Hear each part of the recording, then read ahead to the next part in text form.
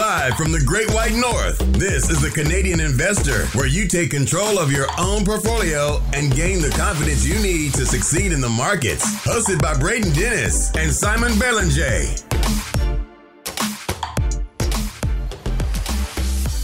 The Canadian Investor Podcast. Today is May 9th, 2022. I am Braden Dennis, as always joined by Simon Belanger.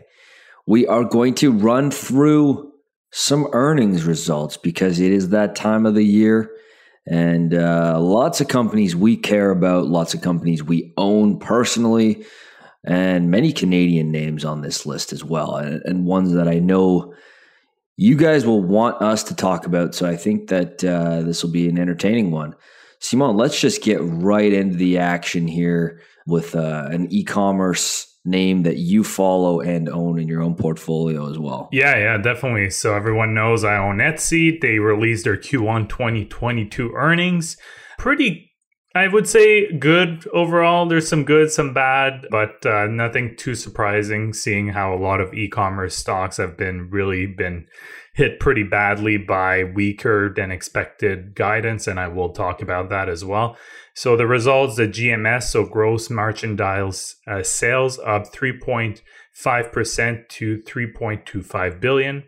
Revenues up 5.2% to $579 million. Gross margins were down 400 basis points to 70%.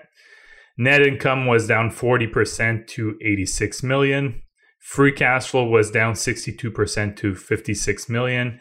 Active sellers were up 62.8% to 7.7 million. And active buyers were up 4.9% to 95 million. I think it's not great, like I just mentioned, in terms of numbers, but the guidance was really where I think a lot of investors weren't thrilled. They're guiding between 3.2 billion and 3.4 billion in GMS in Q2. And they're also guiding between 540 million and 590 million in revenues for Q2. And then Etsy CEO Josh Silverman said that they are expecting some headwinds in the short term and a decline between low and high single digits in Etsy marketplace GMS year over year. Have you heard about that? I have seen guidance across all of these e-commerce plays. Not the best. Yeah. I haven't dove into Etsy's results, but I'm listening to it now live with you. Okay, perfect. So just to put things into context, doesn't necessarily mean that they will have a decline in revenue, but a decline in GMS is not great because that is clearly their main business. That said, it's a big part of it, but it's also because there was a lot of pull forward growth that they experienced in the past 2 years for obvious reasons because of the pandemic. Etsy also has services revenue segments, which have grown 10.6% year over year. It's for things like promoted listing, Etsy shipping labels, and Pattern by Etsy. They did comment, actually, they did not originally comment on the conference call about recent sellers protests that we talked about on the podcast a few episodes ago. Was that for the take rates? Yeah, for the take rates, but I listened to the call. I was expecting them to comment on it at some point, but at least the analysts asked the question. It was actually funny because the operator said, oh, there's a question from this person, but actually I'm taking it from like about 6 different analysts that have the same questions, and they were asking about the recent seller protests. I didn't put any notes on this because I was listening to the call while I was stretching earlier today. But essentially what they said they were a bit dismissive about it. That's kind of the tone that Josh really had. I mean, not in a really bad way about their sellers per se, but they said it represented less than 1% of the sellers that put their stores on vacation mode. It had no material impact on their sales and revenues for the quarter. And they really mention again that they're using that money to invest in the platform and trying to get more overall sales to the platform. And especially because some of the sellers are quite dependent on Etsy, some are not, but most sellers generate a big portion of their revenues from there. So they kind of reset that during the call. So it was interesting to see. I would have liked to hear Josh talk maybe about more transparency about the fees and showing the sellers where they're actually putting their money to really help them grow their volume. But aside from that, I mean, it was interesting just to hear him answer that question. Yeah, we're going to be talking about a few e-commerce names. I'm going to talk about one next. We're going to talk about Shopify later.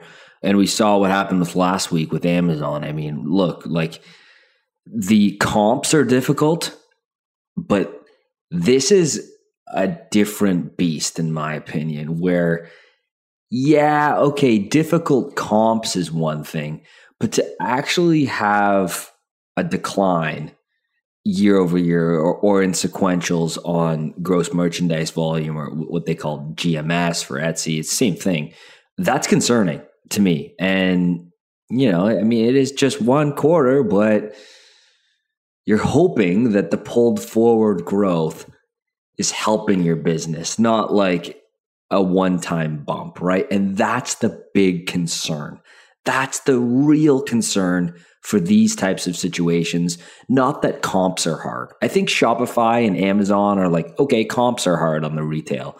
And this is, I think, a little bit different, and one that you're going to have to think about, I think. Yeah. And one thing that they did say is that there's still a lot of untapped markets for Etsy. So their two primary markets are the UK and the US. And for example, they were talking about France on the call, saying that there's a very low penetration rate compared to them. So they do see some opportunity. It's something for me that I'll just keep an eye on. It's not a very big position for me. Like, you know, I've been pretty upfront about my strategy in the past. It hasn't really changed, where I do have some growth names, but the anchors in my portfolio are definitely these stable blue chip dividend paying companies. So I do have oftentimes a bit more leeway to give to companies and just see where things go and not make any knee-jerk reactions. The KPI I find most important and we track on Stratosphere is active sellers. And that seems to be doing well. But if active sellers are going up and there's only so big of a pie of, you know, actual transactions happening on the platform, then you got to watch churn on those sellers. So that's, again, how does that translate next quarter, and how does the guidance affect active sellers, I think is going to be an important question. Let's talk about Mercado Libre, ticker MELI. Mercado Libre, their e-commerce empire continues to dominate in South and Central America. And there are a few key things here. They have a extremely fast-growing fintech business called Mercado Pago and their e-commerce business. The region is still heavily unbanked, and so their fintech platform and payments segment is really, really at the forefront of that. And ultimately, you know, providing a great technology for people who need it, right? And that's important as well. And their e-commerce penetration is still lower than North America in that region, but it's growing extremely fast. Adoption has been just wild. And anecdotally, I agree from going to the region. This is a perfect example of a secular winner that's executing well. And the multiple has gone from, 22 times sales to about 8 times sales in just a few months, like 6 months tops, right? And most of it happening, maybe in the last trailing 45 days. But let's talk about the results, because that's what matters. Revenue of a little over $2 billion, up 63.1% compared to the same quarter of last year. Payments volume was $25.3 billion, which was up 72%. So that payments volume continues to grow at above 70% year over year. Gross merchandise volume, GMV, a term you're going to hear a lot on this podcast, almost hit $8 billion and growing at above 20%. So really nice. Unique active users remains above 80 million people. Now they track something called revenue per active uniques. And so that's climbs to 2760. That's a nice number for what feels like a still nascent region and company, right? This is not like some Facebook that's been, maybe I'm not going to speculate where they are in their maturation curve, but in user growth at the peak of it, and they continue to refine that ARPU number. look at the monetization from Mercado Libre already, like really excellent stuff there, $20.60 in USD. If you do look at their statements, there are currencies all over the place. There's so many different countries they do business in, and they all have different currencies. E-commerce revenue continues to grow, but it was sequentially down from Q4 to Q1. Now, there's some seasonality there in the Christmas season, but play devil's advocate, last year, Q4 to Q1, it did grow sequentially. So this is one of the first quarters it didn't grow sequentially on the e-commerce business, if you're following me there. However, the acceleration on the Mercado Pago fintech business is blowing it out of the water there. I said 72% revenue growth. So even despite the slowdown in e-commerce revenue, I mean, when I say slowdown, I mean very small, they had their best quarter for top line sales of the company's history. So there's a lot to like here, man. Yeah, and I mean, if you want to buy it today, it's down 17%. on the day. It's crazy what's going on with tech stocks, huh? Yeah, and so they reported, let me see here, they reported on Friday, right? And I guess that was Thursday. They reported on Thursday. And the stock's been just getting absolutely hammered since like each day. It's now a market thing. Yeah. And almost nothing to do with, well, it's a factor rotation thing, right? And everyone's right now a slave to factor rotation. And all I'll comment is the things that everyone's trying to run out of might be, impossible to time the bottom, but some of this stuff's getting oversold in a major way. Yeah. I think there's a lot of growth stocks that are becoming very attractive. And I think the market is really focused on, what's happening right now, what might be happening in the next year or so. There's a lot of pull forward demand that happened for these companies. We talked about it with Etsy, Shopify, Amazon, probably even Mercado Libre a little bit as well. And for whatever reason, I think the market thought it would stay like this forever. I don't know. It's kind of the sense I got around the peak last year. And now it's kind of the opposite. It's like, it's going to start slowing down massively forever. So I think the truth is most likely somewhere in between. I think there's still some big tailwinds for these type of businesses going forward. It might be a bit rougher in the short term, next year or two, but we say it all the time, we're long-term investors. Yeah, and it's the old analogy of Mr. Market, right? And Mr. Market has highs and lows and bipolar in its way of thinking in the short term. And we've gone from, oh my God, look at this incredible secular shift to, oh no, there's inflation and a incoming recession. And to my answer is there's always an incoming recession. There's actually multiple incoming recessions in my lifetime. These are normal cycles. And so, it's maybe just listen to the AGM from Buffett over there. And he's got lots of thoughts on how to remain long-term and keep investing in great businesses. Now, moving on to a company that had a pretty good quarter. I'll just say that. So Nutrien. Was that a Larry David? Pretty good. Pretty good. Yeah, that side note, it's a great show. We're up to date. I love that show. We're up to date on all the episodes. But yeah, it was an awesome quarter by Nutrien. So Q1 2022. We've talked about it pretty often. Obviously, the macro landscape has been hurting a lot of companies, at least, recently. And Nutrien is one of these companies that has hugely benefited from the ongoing global macro landscape. I talked about it, I think it was January, February, right? Just before the war between Russia, or the invasion of Ukraine by Russia, started. And I said Nutrien's a name that could really benefit from that. And clearly they have, with a lot of fertilizer coming from Eastern Europe, but more specifically from Russia and Belarus. And they did very well. So revenues were up 64% to 7.7 billion. Earnings were up 941% to 1.4 billion. Earnings per share was up 831% to $2.70. Free cash flow was up 281% to 1.81 billion. Expenses and cost of goods sold were up 43% and 28% respectively. However, revenues were up so much that it clearly outweighed that.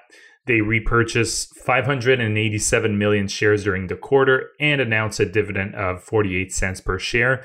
That's an increase of 4.3% over last year. I wouldn't be surprised, honestly, if they do increase the dividend even more this year. Do you have any comments on that before I talk about the guidance? Are you not entertained? Are you not entertained?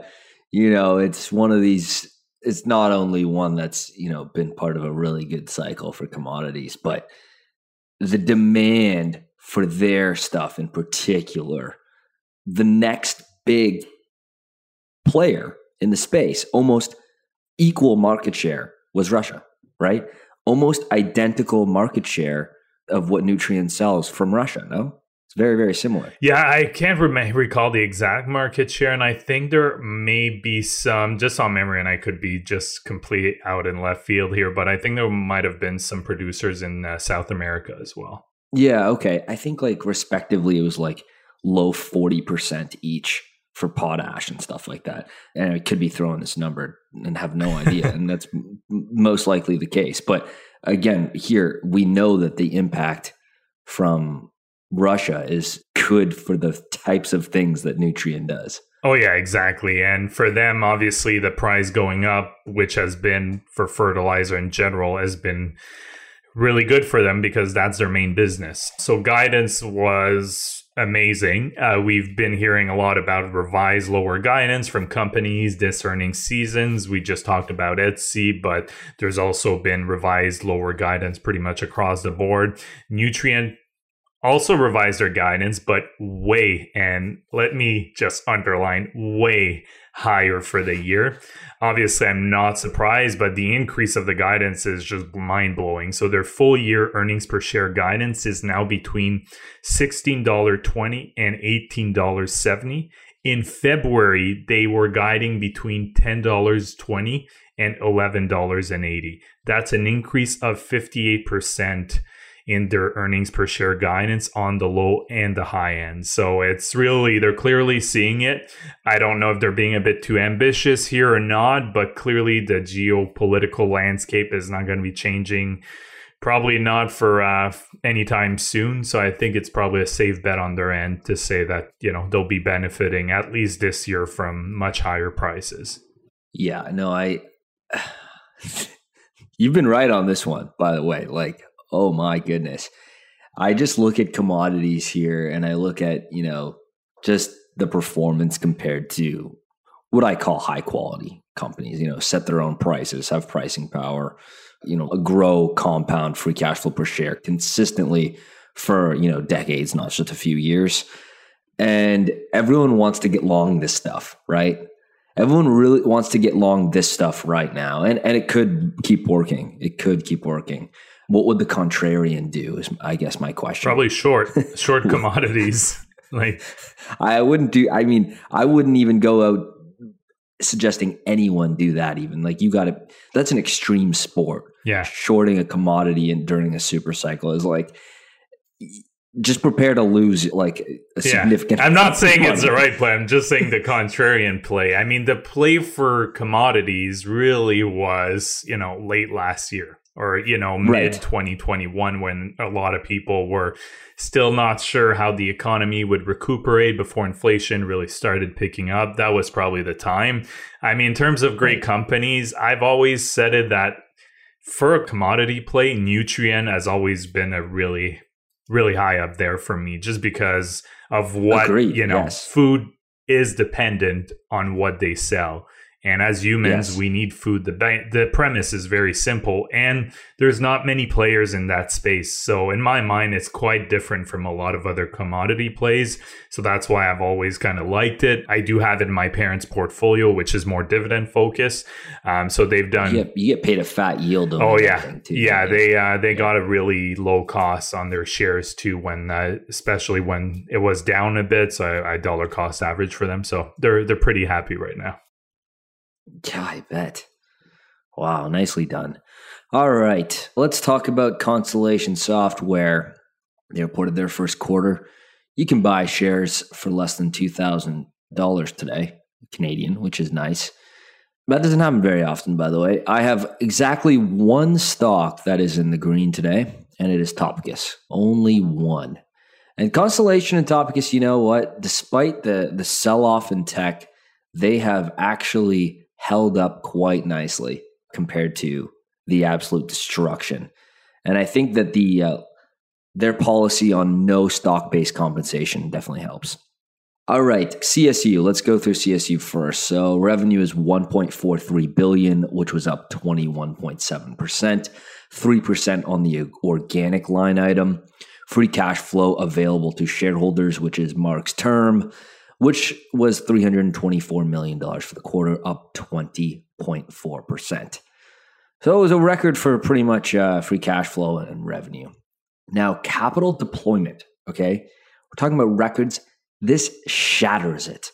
Capital deployment of almost $1 billion in acquisitions in the quarter, which was up 137% compared to last year. Now, let's dive into that capital deployment number, because if you've been following this podcast, this is a number I track, obviously, because they're a serial acquirer. But also, the question around, can Mark Leonard, the founder and current CEO, and his decentralized group of acquisition teams, can they deploy capital not only at scale, but can they continue to accelerate it? Because that's the really important question. And they have absolutely done that to a T. I mention this every quarter, but I keep saying this. You know, they say, okay, they need to do this to keep growing, and they do it, okay? On March 2nd, they announced that they're doing $700 million carve-out. This acquisition alone is more than half of the acquisitions done in dollar amount last year. And last year was a record amount by double. Like, it's incredible the amount of acceleration and scale and the things that they're willing to do to keep pushing the envelope. And that's why they've decentralized themselves into these tiny pockets of acquisition teams, because it's impossible if you do it under one house and one umbrella. There's this kind of problem in how you can actually deploy it properly. And so Mark got ahead of that curve and started building the company in this way. So it was a record quarter for the metrics that matter, and I'm really happy about it. All right, for Topicus. Now, Topicus is an operating group of Constellation that decided to do a spinoff and list their stock on the TSX Venture, that is ticker TOI. It was a so-so quarter on the surface level, but I don't think it's that meaningful when their capital deployment announcements have basically all happened since the quarter ended. Now, you know, for example, if I buy a company in April, if you're my shareholder, Simon, you know about this acquisition, you know, in this example, but the numbers haven't come out on their Q1 report. And if we look at that, they only did 13.2 million euros in acquisition deployment in the first quarter. But since then, the company had deployed 43.4 million since the quarter ended. And so that's good. They continue to do impressive organic growth. You know, that average organic growth continues to be nice. It was 6% this quarter. And the most important segment of the business, which is the maintenance and other recurring, aka software subscriptions, they just call it maintenance and other recurring, that was up 17% year over year. So that's really the segment that actually matters for this business. Yeah, I don't think I have anything more else to say. It's business as usual, which is good. You want business as usual, because if it's been anything like the past, years since IPO, you want more of the same from Constellation. Yeah, no, it sounds like it was an overall pretty good quarter for both them and Topicus. I mean, congrats for having a position that's in the green today. That's why I was kind of distracted. I was trying to find one in my portfolio. Trying to see if you had one? I do not. All in the red. Do you have your watch list in Stratosphere yet? I don't yet. So but I will add it. Just go on the homepage, put in the symbols, and then you can see it. What happens? Update it every 15 minutes. Yeah, I'll wait till there's a better day until I put it. Wait for a nice green day so you feel great. Yeah, exactly. Now moving on to another Canadian name, completely different business, Loblaws. Revenues were up 3.3% to 12.3 billion. E-commerce sales decreased 9.8%. This is not surprising given how popular curbside pickup had become during the pandemic and obviously the multiple lockdown periods. Net earnings increased 40% to 437 million. Earnings per share increased 44% to $1.30. Free cash flow was slightly up to 758 million. That was up 3.7%. They repurchased 148 million worth of shares during the quarter, increased their dividend compared to last year by 11% to 40 cents 0.5 per share. It's the 11th consecutive year that they increased their dividend. I don't know if that qualifies as a dividend aristocrat in Canada. You know, like, I remember seeing a thing like that. I think it was like 10 years or something. Yeah, no, it's not as high as the S&P, which is like 25 years. Yeah, right? that's it. Yeah, no, yeah, it's lower. It's like 5 or 8 or something. Okay. It's arbitrary, but this is definitely one of them. Okay. Loblaws has been a good story. Those guys have done a really good job. So the TCI definition of dividend aristocrat for Canada has been filled for Loblaws. Let's just say that. Yeah, they just stamp of approval. You know, it's actually official that the TCI podcast runs like the indices for all of Canada. That's our new business venture. And overall here, expenses were pretty stable. So I wanted to check what it looked like for Loblaws because I don't know if you remember when I did Metro on one of the earnings calls a couple of weeks ago. That was one of the things that really stood out is that our expenses, if I remember correctly, were even like slightly down. For Loblaws, they were up a little bit. Cost of goods sold were up 2% and SG&A were up 3.5%. So pretty... Still seems so low. Very, very good, in my opinion, considering the inflationary environment we're in. That's good for Loblaws, and it's definitely in line with what we talked about when Metro came out with their earnings. Again, I don't know if it's a combination of factor, whether it's reduced hours, maybe improve efficiencies for certain type of areas. I know one that's pretty close to me, I know they added some more like self-serve checkout counters. Right. So maybe that kind of reduces their costs overall. So I'm just spitballing here, but it might be a combination of factor. But these are definitely businesses that you'll want if you own Loblaws or Metro. Definitely keep an eye on those expenses because I can definitely see some cost pressures going forward if we continue seeing the CPI figures that we're currently seeing. If you want to own a grocery store, this is the one to own, man. Loblaws is the grocery store to own. That's, you call it now, stamp of approval, Brado Capital on Twitter. No, I'm serious though. These guys have done such a good job. The in-house brand is fire.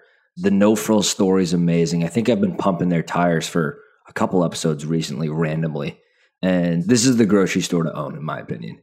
Yeah, it sounds like it. Yeah. Yeah. Yeah, it sounds like I'm convincing enough. Shopify. All right, let's talk about Shopify. How down from the how down from the highs? I think like 75, 80%. Yeah. Oh my God, 80%. Yeah, because it hit almost $2,000 on November right? 19th. Or more than $2,000 a share in Canadian dollars. Yeah, well, in CAD, it hit on November 19th. It hit $2,140. It trades at 442 today. Yeah. It's slight pullback. I mean, we're laughing, but we both own it and we're not down as much. We both own it. We, got on the way down, but I talked about Teladoc, right? Like I'm down from the highs like significantly. So obviously don't take it as us laughing if you do own it and you bought it at a pretty high valuation. I think it's still a wonderful business. It's just, the valuation just got really stretched. No, that's us laughing at all the money we lost. Okay, so revenue was $1.2 billion, which was up 22%. They did report a loss in net income, earnings per share, and operating cash flow. Monthly recurring revenue was $105 million, an increase of 17%. So that's the monthly recurring line item on the subscription solutions.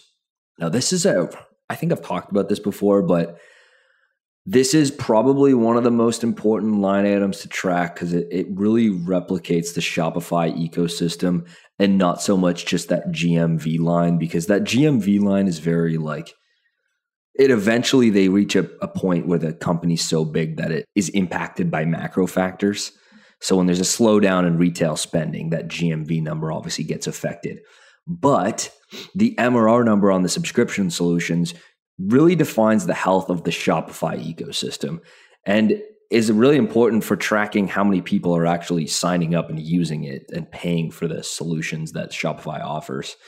And so for a quick breakdown, merchant solutions is 71% revenue and subscriptions is 29%. So we're pretty close to a 70-30 split. And the number I was just talking about is that 30%, that subscription solutions. Quick line item, Toby is back to making a fool of himself on Twitter today. He's complaining about analysts and the stock price. And Toby, my man, stop. Yeah, I hate seeing CEOs comment on the stock price. Just worry about the business. Don't worry about the stock price. Stop, Toby. Yeah. My guy, please stop. He's clearly feeling a lot of pressure. I'm speculating that he is feeling a lot of pressure from internal factors at Shopify because of the SBC. That stock-based compensation has been such an important part of the compensation package for people taking jobs at Shopify. You know, you get your shares given to you at $2,200 Canadian that are now worth $400. That sucks quite a bit. Now, Toby, one last thing.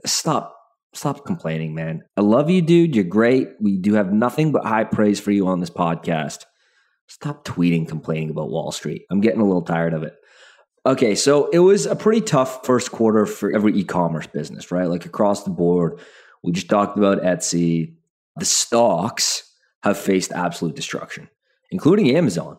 And the long-term story here for Shopify remains intact, from my perspective. We were very vocal last year that it made no sense to buy the stock. It was overvalued. You and I kept saying, it's overvalued. I love this business. It's overvalued. I love it. I can't buy it. It's too expensive. And I don't know what your cost basis is, but when I was buying shares, it fell from like 2,000 to 800. I was like, this thing's been so immune from multiple compression. I'm not going to time it, but I don't see it following even more. Have I been wrong? It's been hammered even more, right? We just talked about how it trades for 400 and something. And I think a lot of the selling is justified. I mean, when you have something priced to perfection and the story isn't perfect anymore, this is what happens. But of course, when you basically double revenue back-to-back years, like here for some data right here, like revenues went from $1.5 billion to $4.6 billion from 2019 to 2019 years. A ton of that growth pulled forward. Obviously, everyone had to pivot online. You have a small business. What are you going to do? How are you going to sell it? How are you going to build a site? How are you going to get the fulfillment? How are you going to use the ecosystem? You're going to go to Shopify that had the absolute brand name to do so. It is completely ridiculous to think that, it wasn't going to be pulled forward. So a 22% boost off these elevated levels actually proves that there's a lot to like here. Right? Like, I think it's more than the Etsy thing, okay? Because Etsy's guiding for lower GMV. I think that's a bit spooky. But a 22% boost off elevated levels is a lot to like, but is important for us to probably reset our expectations. Of course, it wasn't going to continue doubling every year. Of course. I think, with these certain names, these growthy names, Shopify hit like 50 times sales, dude. Like, it was insane. I think the speculators and whatever retail was gambling into has mostly washed out, I think. And of course, trying to time a bottom is impossible and a loser's game. But you look at some of these high quality businesses and there's a lot to like. And maybe Shopify is a fantastic value all of a sudden. I would like Toby to stop complaining for me to really back the truck up. Yeah, I mean, my cost base is pretty reasonable. I think I just checked, it was $730. Yeah, Canadian. Okay. Better than 2,200. Yeah, better than that. But definitely, if it keeps going down, I'll probably just add a bit more. It's just a great business. It's still not super cheap on a valuation basis, but definitely more reasonable. And even at 22% this year, I don't know exactly what they're guiding for next year or if they've already announced the guidance or not, but you can expect probably something a bit higher next year now that it's kind of pulled back a little bit on the growth. So I think it's definitely something interesting to go forward, and it's a Canadian name, and they've been investing in the logistic aspect. So there's a lot of stuff to like here. Now moving on to a company that's not a high growth company, but still growing, slow and steady. Brookfield. This is your largest equity position. No, BEP is the largest, but BIP is not far behind. Oh, yeah, this is infrastructure partners. Exactly. Okay, so Brookfield Infrastructure Partners, Q1 2022, all figures in USD here. So revenues were up 27% to $3.4 billion. FFO, which is funds from operation, was up 14% to $493 million. And FFO per unit was up 3% to 96 cents per share or per unit. That's the term they used. FFO, for those who are new to the show, it's essentially just a metric. It's a bit like free cash flow. So it kind of strips out some things like depreciation and amortization. So it's a better indicator for these type of businesses that are very asset heavy, like Brookfield Infrastructure Partners, but also real estate investment trust REITs. So that's why they use this metric a lot. The reason why the FFO per unit was much lower than the FFO in terms of percentage of increase was because they issued shares in November of last year for the Inter Pipeline purchase. And they also did an equity offering in November. The equity offering in November has not yet contributed to their financial results. So let's keep that in mind. And all segments were either flat or increase on an FFO basis. So that's very good from a segment standpoint. They did some interesting investments, $750 million investment in 2 Australian utilities. Actually, pretty much all their investment were in Australian companies. They also announced an agreement to acquire another Australian company, Unity Group, through a 50-50 joint venture partnership with another infrastructure investor, Morris & Co. They will take essentially the offer will take the company private. The cost for Brookfield is approximately $850 million. Unity is a provider of wholesale and retail telecom services to customer and businesses in Australia.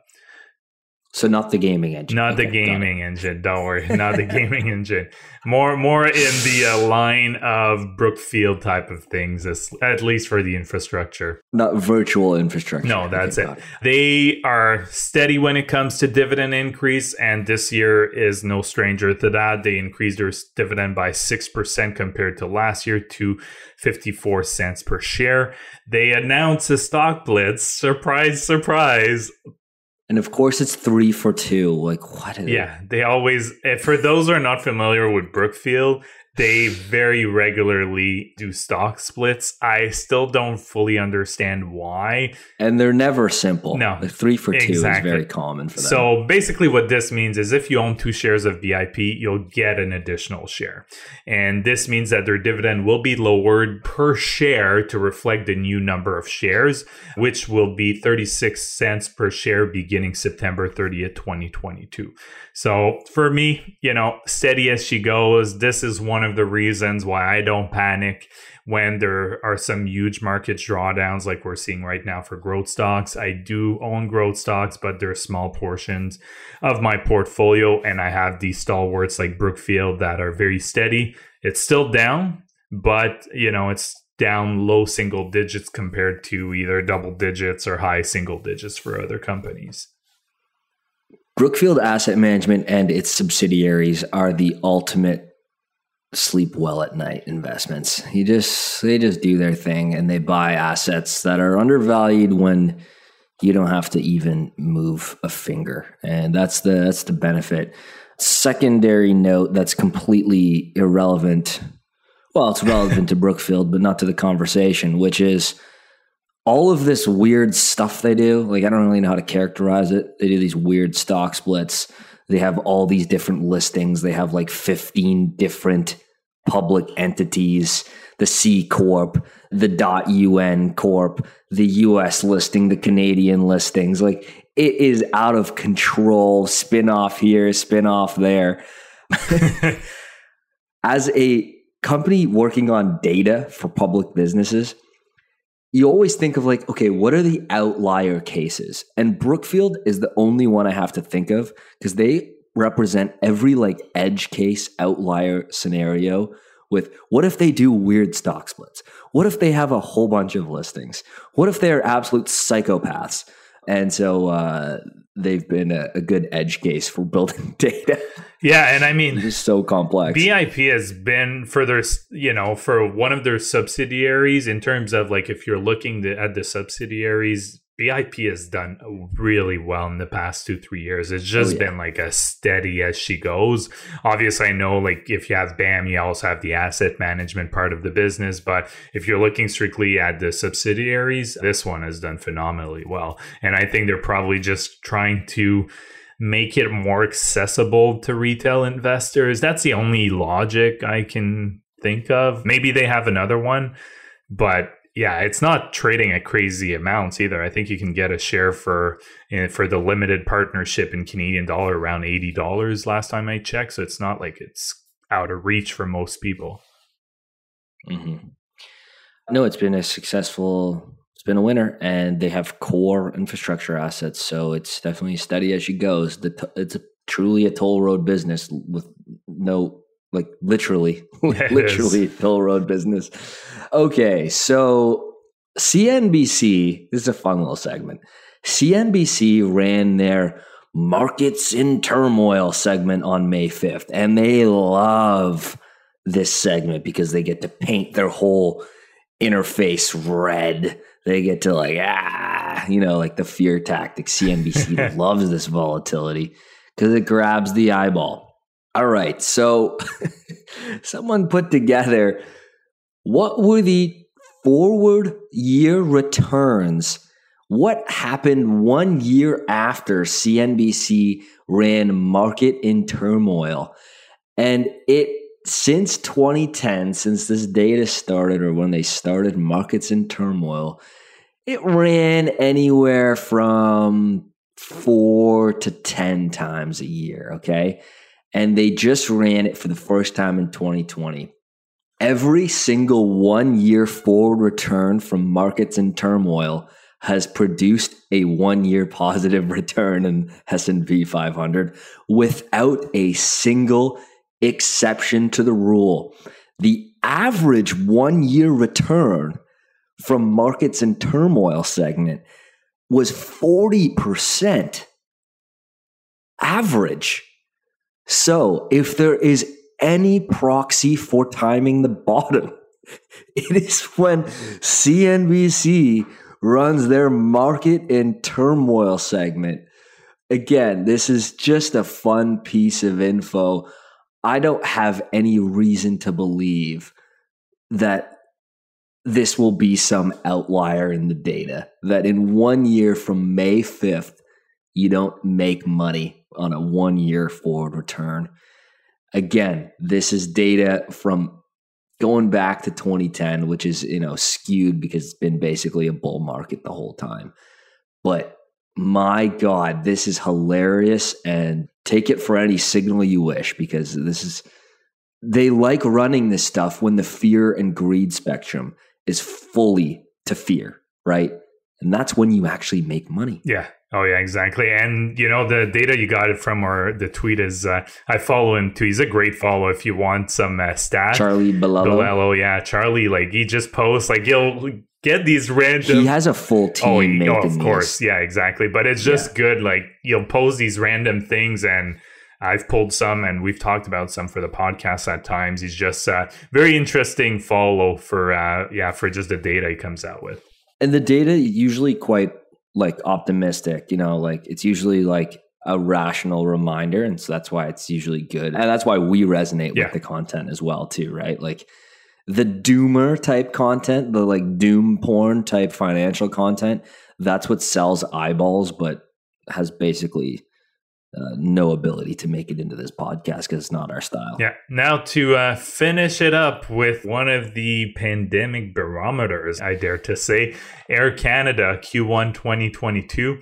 It's always an interesting one because we've said it since the start of the pandemic. I think this is a great barometer to know where the travel market is and the travel, and I think leisure as well. Revenues were up 2.5 times to 2.57 billion.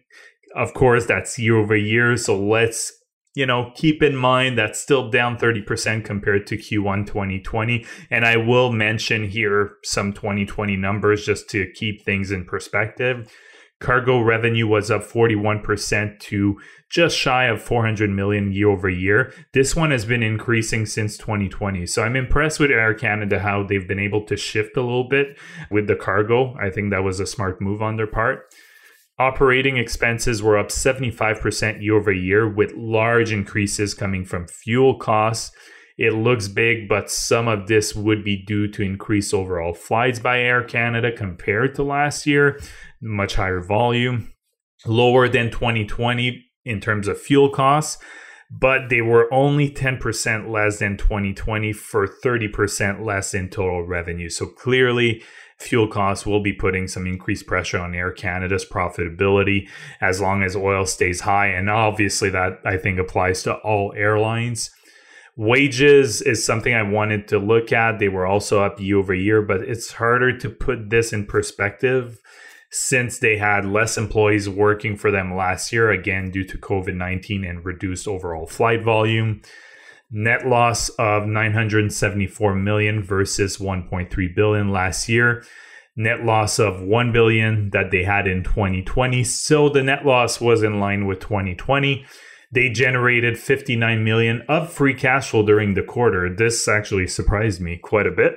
It's a positive sign since last year they had lost over 1 billion in free cash flow. And if we go back to 2020, they were free cash flow negative to the tune of 400 million.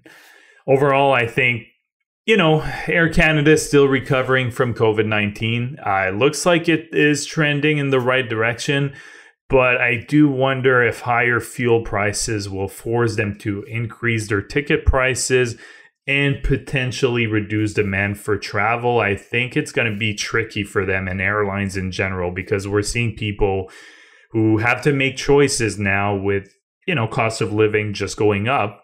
And at some point, if you're having to make choices, maybe traveling, you might push it back a little bit until things kind of, come back down to earth a little bit in terms of prices. So I think it'll be interesting what approach they take because you don't want to jack up your prices too much that you end up killing demand for it. Yeah, it's a bit of a head scratcher for me because I'm like, I think most people are going to be like, screw it.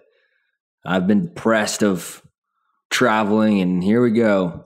And yeah, I mean, I was shocked too. Like when I go fill up at the pump, I don't fill up my SUV for the same price I used to. But I did just book a flight home from Calgary for $108. All in? Which is that including all the fees and stuff? Or No. I mean, I'm not going to check. I think, it costs extra to check a bag, but it's been like that for years now. And I'm not checking a bag. And then I'm flying into Edmonton, doing a loop, driving through the Rockies and stuff, and then flying out of Edmonton. So I booked 2 one-ways, but 108 from Calgary. Air Canada. That's cheap, man. Yeah. I mean, it's a bit of a head scratcher. How did I pull that off? I don't know. I mean, they must have had a very, a low demand flight. That's the only thing I can imagine. And they're better off, selling a seat cheaper and getting some revenue out of it. That's the only thing I can think of. Yeah. It's all done by algos and their relationships with the online booking things. Yeah. Literally booking holdings and Google Flights and Expedia and stuff. Yeah. And for me, I have experimented with all of them extensively. I've done countless, literally me and my buddy when we were trying to find flights when we were backpacking, we would pull up like 5 different devices, and we'd have like Google Flights and like Skyscanner and, you know, Expedia, and going direct to the website just so our cheap asses could save like $4. And not maybe once out of like 50 flights did we find anything better than Kayak, which is the Booking Holdings asset, Kayak. So if you are looking to get flights or hotels, this is not sponsored at all, by the way. I have found that Kayak is the cheapest. And I like the UI of it too as well. Yeah, I had the tendency to go with Air Canada directly just because I have an Aeroplan card, and you get pretty decent, like pretty flexible rewards too. So I always kind of did that if I wanted to book an Air Canada flight. But if there's a significant difference in price, I'm fine with booking through somewhere else too. Yeah, exactly. There's just no loyalty. It's just straight price. But, they've done a good job with what you just said to maintain some sort of loyalty. Yeah. With the point system. Like, that's the best part of those businesses now. And that's why they're like, hey, we got rid of it and we need it back. And so that happened over the past few years. All right, let's wrap this up. I just have here on the top of our notes that, I don't know if you want to just quickly chat about it now, but Robinhood has started to that story has kind of started to unwind, right? And Charlie Munger last weekend spoke about it because he loves dunking on Robinhood, by the way. He absolutely thinks those guys are scumbags and does not hesitate to say what he thinks, as you can expect. And Robinhood's stock has really started to unwind. Like, it's been a complete implosion since their IPO at this point now. Trades for less than $10 billion in market cap. Trading volume's going to stop. Retail investors are getting blown up in this downturn. They've been exposed for how they actually make money. The old adage in Silicon Valley, if there's no, you are the product if it's free, right? And so you are the product, payment for order flow to the big bad guys at Citadel or whatever. And this story's just really started to unwind. I don't know if you've been following it at all. Not all that much, I'll be honest. But I mean, obviously, the big lines over time. I've not been impressed with Robinhood. I never understood why anyone would actually invest in them, because their model didn't really make much sense. That's just my opinion. There's also a lot. And what's the moat? Exactly. There's a lot of competition in this space by much bigger players who have much longer track records than Robinhood. Just thinking about Schwab here, right? Like, Schwab's a big one. Robinhood added some crypto, but again, am I going to use, I know it's not available, I don't think, in Canada. Am I going to use, if I'm American, Robinhood, or can I just trust Coinbase as well? Instead, I would go Coinbase, crypto, and Schwab for stocks, for example. Yeah, if you're in the US, and if you're in Canada, you're using ShakePay, obviously. Of course, exactly. Obviously, shout out to ShakePay. We use ShakePay, but no, it's a good question. What's the moat? These guys have really gotten what's coming to them, I think.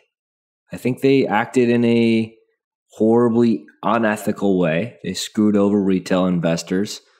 I think a lot of them had bad intentions, and it's really started to unwind. So, the market sometimes does do a good job of regulating itself. Unfortunately, if you're a Robinhood gambler and bought Robinhood stock, that's too bad. But I don't know. I just thought that maybe I'd bring it up. We had it on the notes here. Let's wrap this up. That does it for this week, guys. Thanks so much for listening. We really appreciate you guys. If you do want to see Simon and I's monthly updates in our portfolio holdings, that is available at jointci.com. And later this week, we'll rattle off all the new signups and give some shout outs there. It's been pretty successful so far, Simon. Pretty good so far. Yeah. A couple more in today, and responded to a few comments on the weekend from some of the people that joined TCI. Had a little few comments, so always nice to see the engagement too. Yeah, that is jointci.com. Join the community. We really appreciate you check it out, and it supports the show, so we can continue to make great content for you guys.